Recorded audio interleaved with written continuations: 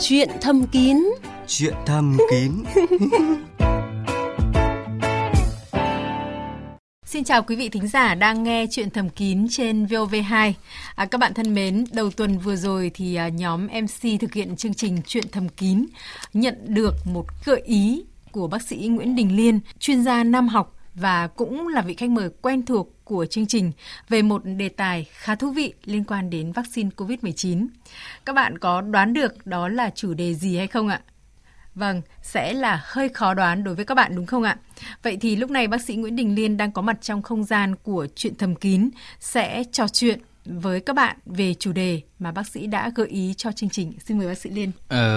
Covid nó là đại dịch mà đã kéo dài hơn 2 năm nay rồi. Vâng. Vậy thì làm thế nào để mà cho bà con sinh hoạt trở về gần như bình thường? Vâng. Với cái thời đại dịch như này thì Đảng và Chính phủ chúng ta là luôn luôn lo cái chuyện vaccine cho dân chúng ta được tiêm càng sớm càng tốt. Vậy thì chủ đề hôm nay đó là gì? Tiêm vaccine có ảnh hưởng đến chuyện ấy không? Vâng. Đó là một cái mà thực sự là cánh mày râu đã quan tâm rồi, chị em cũng càng quan tâm hơn. Tôi cũng thấy khá thú vị và cũng khá tò mò với câu hỏi mà bác sĩ Nguyễn Đình Liên vừa đặt ra. Và như vậy là chúng ta cũng đã biết rằng là trong ít phút đầu của chương trình thì bác sĩ Nguyễn Đình Liên sẽ nói đến chủ đề gì rồi đúng không ạ? Một vấn đề cũng rất là thời sự trong cái bối cảnh mà dịch COVID-19 vẫn đang diễn biến rất là phức tạp và đặc biệt nước ta đang thực hiện chiến dịch tiêm chủng có thể nói là quy mô lớn nhất trong lịch sử. Vâng. Bác sĩ Liên hay là tất cả những thính giả đang nghe chương trình lần lượt rồi chúng ta sẽ được tiêm chủng và hy vọng rằng là những cái thông tin được bác sĩ Liên cung cấp trong chương trình hôm nay thì sẽ bổ ích đối với tất cả chúng ta. Thưa bác sĩ Nguyễn Đình Liên, từ trước đến nay thì đã có một cái nghiên cứu nào về những tác động của tiêm vaccine nói chung ạ, đối với chuyện yêu hay chưa ạ? Chắc chắn là có rất nhiều nghiên cứu rồi.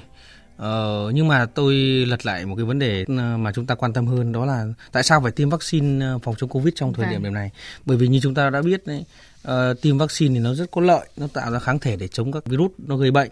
Vậy thì cái virus Covid thì nó tác động với toàn bộ hệ thống cơ quan, đặc biệt là nó có một trong cái là gây ra huyết khối, làm tắc mạch cho các cái cơ quan cơ thể. Và chính vì vậy cái cơ quan hệ sinh dục chúng ta bị ảnh hưởng rất nhiều. Khi nó làm tổn thương như thế thì kể cả chúng ta khỏi rồi thì nó cũng ảnh hưởng cái chuyện yêu. Đó là khả năng cương cứng nó kém đi. Rồi khi mà người ta bị bệnh thì cái ham muốn người ta sẽ giảm rồi. Và sức khỏe thì suy giảm thì đương nhiên là ảnh hưởng đến chuyện yêu. Vậy thì đương nhiên là gì? Khi mà người ta có một cái liều vaccine như thế, người ta tự tin vì người ta không có yếu tố nguy cơ bị bệnh, hoặc có yếu tố nguy cơ bệnh thì người ta nhẹ hơn rất nhiều. Vậy thì nó cũng làm cho người ta tự tin. Khi tự tin rồi người ta sẽ có ham muốn. Không chỉ là đối với sức khỏe nói chung mà còn liên quan cả đến sức khỏe tình dục nữa. Chính xác. Và bác sĩ Liên và tôi thì đều nằm trong nhóm những người được tiêm vaccine theo nghị quyết 21 của chính phủ. Và chắc chắn là đến thời điểm này thì bác sĩ Liên đã tiêm vaccine COVID-19 rồi đúng không ạ? Chính xác, mà 2 lần tôi tiêm đều vào hôm tôi trực hết. Thì mình thấy là tiêm là mình cũng rất may mắn so với người khác là càng tiêm càng khỏe. Thế bác sĩ Liên cũng là một trong số ngoại lệ. Tất nhiên ở đây tôi muốn nói ngoại lệ cũng nghe nó hơi có vẻ hơi quá. Thì chúng ta sẽ giải thích rõ hơn về điều này. Bởi vì là vaccine thì cũng là một loại thuốc. Và đương nhiên mà khi đưa vào cơ thể thì nó cũng sinh ra các phản ứng miễn dịch, phản ứng nhất định. Chính xác.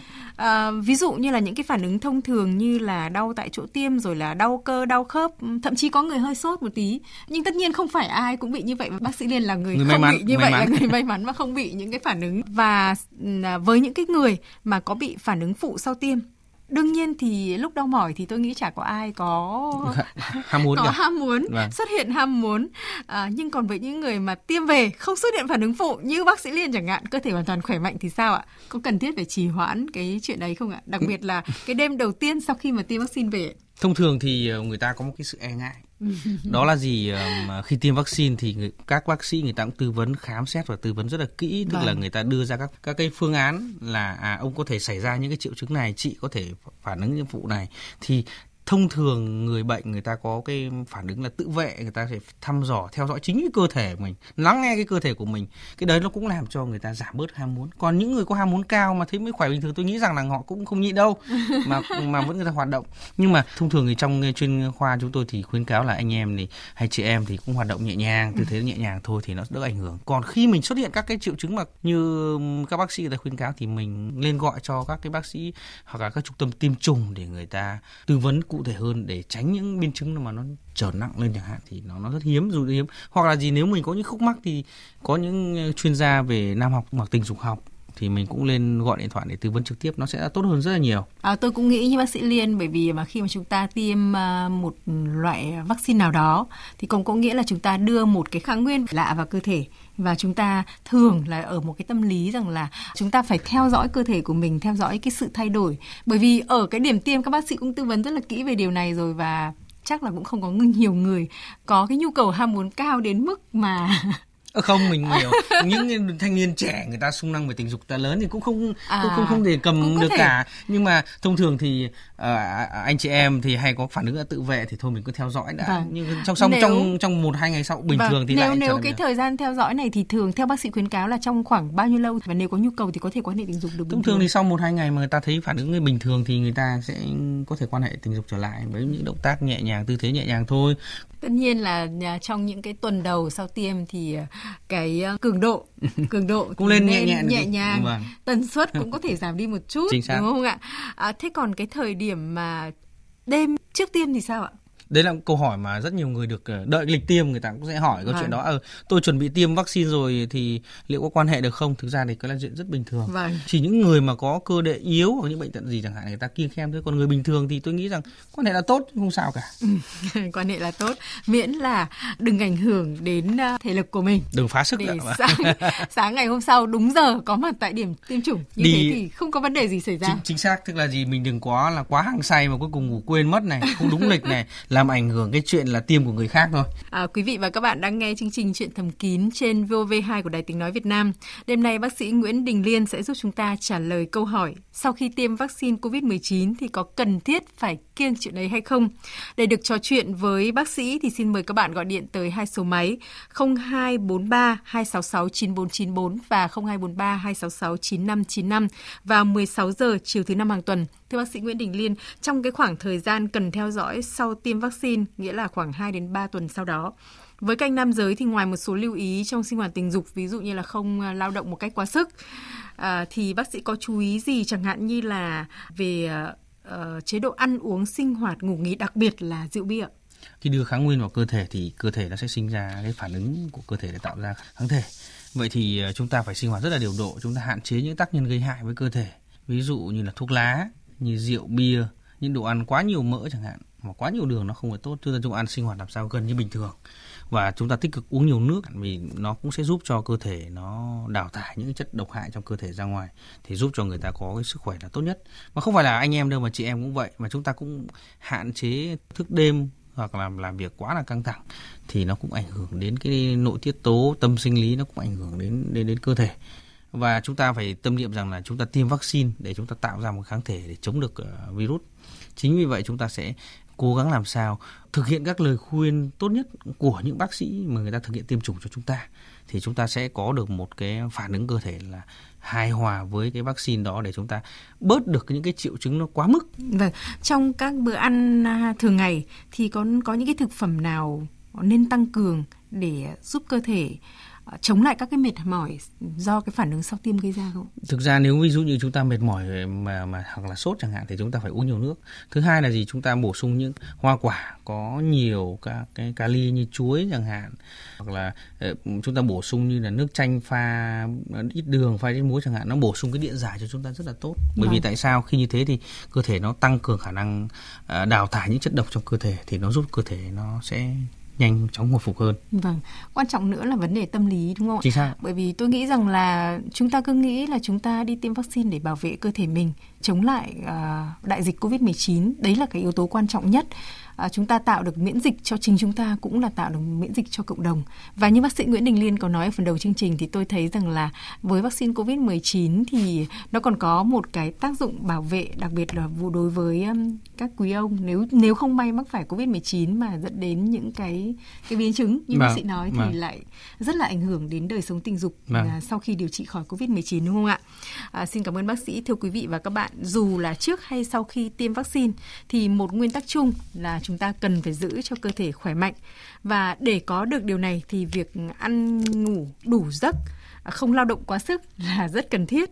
Tuy nhiên điều đó thì cũng không có nghĩa là chúng ta phải kiêng chuyện đó một cách quá khắt khe. Vấn đề quan trọng là như bác sĩ Nghĩa Liên đã nói, chúng ta cần lắng nghe cơ thể mình để tự điều chỉnh ham muốn sao cho phù hợp với cái tình trạng sức khỏe.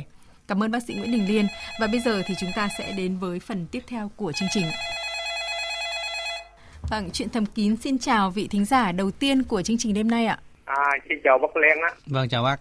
Tôi cũng mới hỏi bằng giờ đây số điện thoại được đây, tôi hỏi bằng nhờ tư vấn bác sĩ về vấn đề. Cái thứ nhất là sau khi mà quan hệ tình dục xong rồi đi tiểu rồi nó gắt. Cái hơn nữa, tôi năm nay nói chung là cũng về có tuổi rồi. Mà sau khi quan hệ thì nó lâu lắm, có 25-30 phút nó mới xuất tinh lần, mà nói chung là mà nó mệt chảy thì cái sức khỏe nó có đảm bảo không bác? Bác có dùng thuốc gì không ạ? Không có dùng thuốc gì. Thế bác có bệnh lý gì đi kèm không? Sức khỏe không có bệnh lý gì mà đi kèm. Dạ. Thế năm nay bác bao nhiêu tuổi rồi? 78 tuổi. Xin trả lời cho bác luôn là gì, cái thời gian quan hệ của bác như thế thì cũng là hơi kéo dài một chút thôi, không đáng ngại đâu. Mà quan trọng nhất là làm cho bà xã bà vẫn thỏa mãn, bà vẫn yêu mình hơn là tốt. Ví dụ bác 1 tiếng, 2-3 tiếng mà bác mới không xuất tinh được thì mới sợ.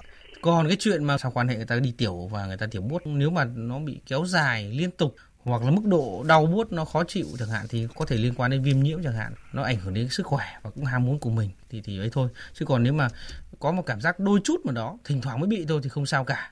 Do đó những trường hợp này của bác ấy thì 78 tuổi rồi thì tôi muốn hỏi đêm bác có đi tiểu đêm không ạ? Không, tiểu đêm thì đi không thì tiếng thì cũng bình thường, không có gì bác. Thế thì rất tốt. Bây giờ đang là đại dịch, do đó mình đi khám thì cũng rất là khó khăn. Vậy những trường hợp như này tôi muốn hỏi một tuần bác quan hệ được mấy lần ạ? Bằng 3 lần thôi bác. Tôi chia sẻ cho bác đơn giản thôi, tức là bây giờ mình sau khi quan hệ xong mình cũng không nên đi tiểu ngay, mà khoảng mình cũng nghỉ ngơi trên giường, gọi là âu yếm bà xã một tí, khoảng độ 10-20 phút sau mình đi tiểu thì nó sẽ là tốt hơn rất là nhiều nhá. Thì nó sẽ bớt được cái triệu chứng đó. Cái đó thì bác sĩ mình đi chợ không hết tiền đó bác sĩ. Ôi quá giàu ạ, bác quá giàu, bác phải cho bớt người khác ạ nhá. Mà mình nào mà hỏi được cái số này vui quá. Rồi. Rất cảm ơn bác. Cảm ơn bác đã gọi điện ạ. Bác cũng là một người rất là vui tính ạ. Bác ơi, thứ 3, thứ 5, thứ 7 hàng tuần thì bác nhớ nghe chương trình Chuyện Thầm Kín bác nhá. Và cho bà xã nghe chung nữa nhá. Rồi, đây rồi. Vâng, cảm ơn bác đã gọi điện tới chương trình. Chúng tôi xin mời vị thính giả tiếp theo chia sẻ câu chuyện của mình ạ. Alo. Vâng, chúng tôi đang chờ để nghe tâm sự của bác đây ạ. Cách đây 4 tuần tôi cũng đã được bác sĩ trả lời tôi nghe rồi, nhưng mà bảo nói với vợ không tin. Cho nên là cứ phải đeo bao cao su mất khoái cảm. Thế nên bác sĩ trả lời và cũng cho vào cái chương trình tối thứ 7 để vợ tôi nghe lại. Tôi là bị ung thư thực quản. Vâng. Thế là vợ cứ sợ là tôi có cái tế bào ung thư trong tinh trùng. Và bà xã sợ lây đúng không ạ? Vâng. Cứ bắt tôi phải đeo bao cao su. Ôi trời ơi, phí quá. Bác điều trị ung thư bây giờ đã đỡ hẳn chưa? Đã đỡ nhiều chưa ạ? Tôi đỡ nhiều rồi. Vâng. Bây giờ một tuần bác quan hệ được mấy lần? Tôi nói chung là lúc trẻ thì nói chung mới sướng, bây giờ già thì con gái ngon cơm. Một tuần một lần. Tốt ạ. Thế là tốt rồi. Năm nay bác bao nhiêu tuổi rồi? Tôi năm nay 65 tuổi. Vâng. Vậy thì hôm nay bác sĩ Nguyễn Đình Liên sẽ nói lại câu chuyện này một lần nữa và để bác sẽ mở cho bà xã nghe trong chương trình Chuyện Thầm Kín nhé. Xin mời bác sĩ Liên ạ. Thế này nha bác nhá, những người bị bệnh ung thư ấy, quan hệ tình dục được ấy, nó lại làm cho cuộc sống nó thi vị hơn, nó khỏe hơn và nó giúp cho người ta sống kéo dài hơn. Và nhiều khi chính vì chuyện vợ chồng chăn gối nó tốt làm cho người ta điều trị ung thư nó tốt lên. Vậy thì mà thứ hai là gì, quan hệ tình dục không lây bệnh ung thư, nó chỉ lây những bệnh lý ví dụ như sùi màu gà chẳng hạn ấy. Quan hệ tình dục thì nó lây nhiễm cái con HPV thì nó mới bị sùi màu gà mà gây ra ung thư thôi, chứ còn cái bệnh này thì không phải lo lắng gì cả. Bảo bà xã cứ yên tâm ạ nhé. Và cái câu thứ hai, vâng, tôi hỏi này, vì có đứa cháu tôi là cái bộ phận sinh dục nó quá nhỏ, có phải là người phụ nữ là uống nhiều cái sữa đậu lành á, là cái bộ phận sinh dục nó không phát triển cân đối với cơ thể của con người? Con gái hay con trai? Cháu gái cho trai? Con gái ạ.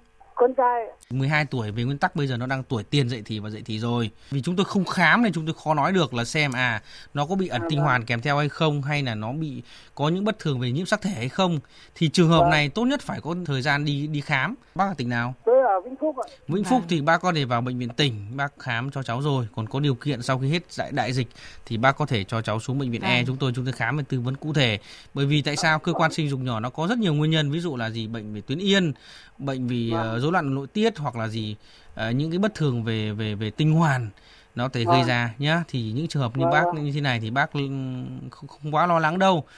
Đi gặp sau khi đợt hết dịch dã này bác cho đi khám thì sẽ biết được nguyên nhân và điều trị nó sẽ tốt hơn. Và thứ hai là gì, uống sữa đậu lành nó có ảnh hưởng đến cơ quan sinh dục thì nó không có bằng chứng khoa học. Do đó mình không nên tin vào cái chuyện này, mà bây giờ mình phải tin xem để tìm xem là cháu mình nguyên nhân như thế nào mà nó có cái triệu chứng đấy. Vì rất giản thôi, nhiều đứa bé là thì bố mẹ ông bà chăm tốt quá đâm ra béo phì, chim nó rụt hết cả vào trong ấy, nó không có sao đâu, nó là gì, nó bị béo phì chẳng hạn như vậy nhá. Thì dạ vâng, cảm ơn bác. Lúc nào hết dịch thì bác cho cháu xuống khám bác nhé. Chuyện thầm kín xin mời vị thính giả tiếp theo ạ. Alo, tôi nghe đây. Vâng. Tôi muốn hỏi này, tôi gọi là mất sức chiến đấu ấy. Nhưng mà nghe giọng thì đầy sức chiến đấu. Không, mất sức chiến đấu thật. Thế chứ làm khám thế nào, khám ở Việt nào làm được việc gì? Nhưng mà bây giờ mất sức chiến đấu cụ thể như thế nào ạ? Tức là không cương được mà. Không cương được đúng không ạ? Vâng. Lâu chưa hả bác? Năm nay rồi. Thế bác chịu đựng 1 năm rồi chứ tại sao bây giờ lại muốn khám? Bức xúc thôi. Bức xúc thôi. Chắc là bà xã bức xúc thôi chứ còn mình cũng bức xúc nhẹ. Thế là 1 năm nay rồi là không làm được một lần nào hả cả? Đúng thế đấy. Thế hả? Vâng. Bác có bị bệnh lý nền gì đó không? Tôi bị tiểu đường type 2. Bác có đang dùng thuốc không? Có, tôi vẫn dùng đều, bây giờ tiểu đường chỉ còn 6 thôi. Vâng, tiểu đường đã điều trị ổn định. Bác ở tỉnh nào? Bác đang ở tỉnh nào? Tôi Hà Tĩnh nhưng mà giờ Hà Nội đây. Thế may rồi đấy ạ. Vâng. Thế này nha, trường hợp của bác nó như kiểu con mèo ấy, con mèo bị cột vào xích ấy. Trước mặt là đĩa cá rất to nhưng mà không ăn được vì không với tới được. Đấy. Thế thì đơn giản thôi, cái của bác thì trên ngưỡng nền những người bị bệnh tiểu đường ấy, nó hay gây ra xơ vữa mạch máu, đặc biệt là những mạch ngoại vi như mạch cổ động mạch sâu dương vật. Chính vì vậy khả năng bơm vào máu vào đấy nó kém. Nếu tắc uống nước chẳng hạn thì mình không bơm lên được. Máy bơm mình không bơm lên được và nó không cương được, có ham muốn nhưng mà không quan hệ được. Đúng đấy. Vậy thì bây giờ mình phải điều trị tiểu đường, đầu tiên phải là thật tốt đã. Thứ hai mình phải xác định những mức độ nó tổn thương như thế nào, khả năng cứng ra sao, người ta sẽ sử dụng thuốc cho bác thì nó sẽ có hiệu quả ngay và kéo dài, cũng như là gì sau khi điều trị ổn định rồi thì cái đấy được duy trì để mình không phải sử dụng thuốc nữa.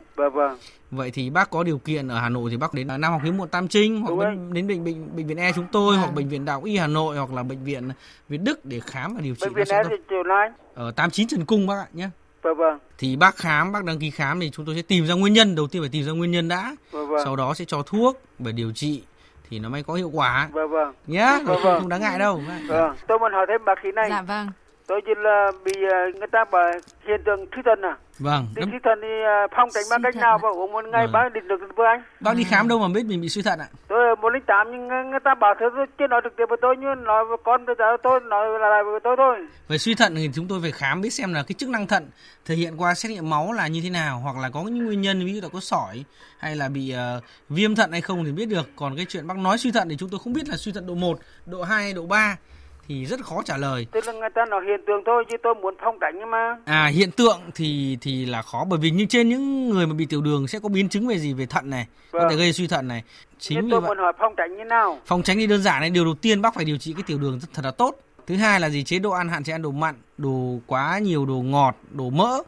Thì như thế nó cũng sẽ giúp cho cái tiểu đường ổn định và chính vì vậy góp phần làm cho cái mức độ tổn thương thận nó hạn chế đi thì cái thận của bác sẽ tốt. Tôi hỏi một ngày uống mới đi được với anh. Bác đi tiểu đêm mấy lần? 2 lần thôi. 2 lần thì không đáng ngại lắm. Vậy thì bác uống nhiều nước ban ngày. Uống bao nhiêu ạ? Bác có bị béo phì không? Không, tôi chỉ hồi trước béo phì chứ còn 6 cân thôi. Vậy ban ngày bác lên uống tầm 2 lít nước là ok rồi. Vâng. Cảm ơn bác sĩ nhiều nhá. Vâng, cảm ơn bác. Chúc bác sĩ khỏe nha, chúc em khỏe nha. Vâng, tôi muốn chúc bác là năm nay con mèo là cái chân nó vươn ra và tóm được con cá. Vâng. Rất cảm ơn bác sĩ. Vâng ạ, nghe giọng bác phấn khởi như thế là cũng mừng rồi ạ. Chắc chắn là hiệu quả rồi. Cảm ơn chị nhá. Dạ vâng, cảm ơn bác. Vâng, xin chào vâng. Vâng ạ, chúng tôi đang chờ để nghe chia sẻ của vị thính giả tiếp theo ạ. Tôi chào MC cùng bác sĩ Liên nhá. Dạ vâng, chào bác. Vâng. Tôi có mấy câu hỏi nhờ bác sĩ tư vấn giúp tôi ạ. Vâng. Tôi bị bệnh xương khớp. Vâng. Mà tình dục thường xuyên thì có ảnh hưởng gì đến sức khỏe không ạ? Vâng. Câu thứ hai là tôi uống thuốc xương khớp, ăn rau muống thì rau muống có làm mất tác dụng của thuốc không ạ? Vâng. Vâng. Thế còn một câu thứ ba nữa là tôi có một cháu nhỏ gì được 30 tháng rồi mà cháu chưa biết nói. Thì có phải đi khám chậm nói không bác nhỉ? Vâng. Nhờ bác tư vấn giúp ạ. Vâng. Với câu hỏi 1 của bác là bị bệnh xương khớp thì quan hệ có ảnh hưởng gì không, đúng không ạ? Đúng ạ. Nhưng mà bác bị xương khớp là bác bị cụ thể là như thế nào? Thoái hóa đốt sống này, tê bì chân tay. Vâng, tê bì chân tay. Năm nay bác bao nhiêu tuổi rồi? Năm nay 60 ạ. 60 thì thông thường người phụ nữ người ta mãn kinh và người ta hay bị loãng xương. Và thoái hóa hệ thống cơ xương khớp, gây ra hạn chế vận động rồi đau mỏi. Thì người đau mỏi thì người ta cũng sẽ giảm ham muốn này. Thứ hai là khi thoái hóa cơ xương khớp, nhiều cái tư thế mà nó nặng về tì đè thì nó gây ra đau khớp thì người ta cũng giảm ham muốn và người ta sợ quan hệ tình dục. Nhưng mà quan hệ tình dục thì nó lại tốt cho cái điều trị về cơ xương khớp, bởi vì tại sao nó sinh ra những cái nội tiết tố nó gây ra giảm đau cho người bệnh. Vậy thì khi mà quan hệ tình dục thì mình lựa chọn những cái tư thế nó phù hợp và tần suất quan hệ nó phù hợp thì nó lại tốt cho cái bệnh lý về cơ xương khớp chứ không phải là hại. Và đấy, còn cái chuyện ăn rau muống mà có ảnh hưởng đến cái thuốc cơ xương khớp thì một số loại thuốc nó có thể có phản ứng với những cái chất trong cái rau muống, nó như sắt chẳng hạn. Vậy thì mình phải hỏi cái bác sĩ kê đơn thuốc, người ta sẽ chỉ ra là có nên ăn cùng hay khi uống thuốc này hay không. Đó, thì bác sĩ điều trị của bác sẽ cho thuốc, người ta sẽ tìm ra được. Còn cái chuyện cháu bé 30 tháng tuổi mà chậm nói thì lên cho cháu đi khám về các khám chuyên khoa nhi hoặc là trung tâm ngôn ngữ ở bệnh viện Bạch Mai chẳng hạn, thì người ta sẽ tìm ra nguyên nhân. Vì nhiều đứa bé là bị ngắn cái phanh lưỡi chẳng hạn, nó không uốn được cái lưỡi, nó không tập nói được chẳng hạn, hoặc là như đứa bé nó có vấn đề về trí tuệ hoặc là tai chẳng hạn, đứa bé điếc bẩm sinh, bố mẹ không phát hiện kịp thời, do đó là gì, con mình bị câm. Vậy thì những trường hợp này thì đưa cháu đi khám và đưa mình đi khám, nên thể mình khám về cơ xương khớp luôn thì rất là tốt nhé. Thế cảm ơn MC cùng bác sĩ nhé. Dạ vâng, cảm ơn bác đã gọi điện tới chương trình. Vâng ạ, bây giờ chúng tôi xin mời vị thính giả tiếp theo ạ. Vâng, báo cáo bác sĩ là tôi hắn coi như là có lúc là hắn thấy được nhưng có lúc cũng không còn ham muốn cho bác sĩ ạ. Nghe giọng này là có vẻ là đồng hương của bác sĩ Liên. Bác quê Thanh Hóa đúng không ạ? Ở Thanh Hóa. Vâng. Bác sĩ ai bị cái bệnh quê vợ bác sĩ Liên. Chuyển đau lưng bác sĩ ạ. Tôi có hai câu hỏi. Vâng. Thứ nhất là muốn nhưng không quan hệ được. Vâng. Lên nhưng mà đến lúc đào thì lúc mà thứ thì là coi như là hắn tức là chưa đến chợ đã hết tiền mất rồi. Vâng. Mà năm nay bác bao nhiêu tuổi rồi nhỉ? 69 rồi. Nhưng mà tình trạng này lâu chưa? Từ năm 60 trở về trước thì anh được lên 65, 67 rồi 68, 69 giờ là có kém. Là bắt đầu trục trặc rồi. Dần cái sự trục trặc đấy nó diễn ra càng thường xuyên hơn đúng không ạ? Và bây giờ là không làm được gì nữa. Không. Có lúc mà vẫn mất hết. Mất hết. Ham muốn gì nữa. Tức là không còn cả ham muốn nữa. Bà xã có đòi không? Bà xã có đòi không ạ? Bà xã năm đi thì 65 rồi nhưng mà cái chú là đường nội tiết là kém rồi, không còn nữa. Thế là cả hai cùng không có nhu cầu gì nữa. Vâng, bà nữ theo chú là không có nhu cầu gì nữa. Thế cả hai không có nhu cầu gì nữa thì bây giờ bác hỏi mục đích để làm gì ạ? Thì tôi cũng còn ham muốn nhưng mà thực ra tôi rất đồng cảm với những người như bác ở Thanh Hóa, thì tôi muốn hỏi bác có sử dụng rượu bia và thuốc lá không ạ? Không hút thuốc nào thôi, rượu bia tôi không uống bữa. Trước này mình mắc bệnh gì khác nữa không? Có, vì hiện tại là bị bệnh thần kinh, mất ngủ, bị mất ngủ và đi tiểu đêm mấy lần ạ? Không, tiểu đêm thì không nào đi. Đấy. Vậy thì tôi đã có thể vẽ ra là cái nguyên nhân của bác rồi. Thuốc lá nó gây ra cái xơ vữa mạch máu rất là nhiều. Chính vì vậy nó làm cho cái khả năng cương cứng nó kém. Thứ hai là gì? Thuốc lào nó cũng có rất nhiều những cái chất nó gây ảnh hưởng đến phổi, đến thần kinh, đến tim mạch. Chính vì vậy cái khả năng mà cương cứng của mình nó cũng kém. Dù mình có ham muốn, các cái tác động này nó gây ra cho bác mất ngủ. Nó một cái vòng xoáy bệnh lý, bởi vì cái chuyện tình dục nó cũng rất quan trọng. Thế thì chính vì vậy là nó bị rất nhiều yếu tố làm cho cái khả năng mà đàn ông sinh lý của bác nó bị kém. Mà khả năng đàn ông bị kém thì nó càng ngày nó càng kéo dài và mình lại không đi khám, mình không đi chữa nữa, càng làm cho mình nó càng ngày nó càng nặng lên. Vậy thì ở Thanh Hóa thì bác có thể đến bệnh viện tỉnh Thanh Hóa thì bác có thể đăng ký bác khám để các anh chị tìm được ra nguyên nhân thì cho bác đơn thuốc là có thể đỡ này, có thể cải thiện được triệu chứng này và có thể khỏi được cái biểu hiện này.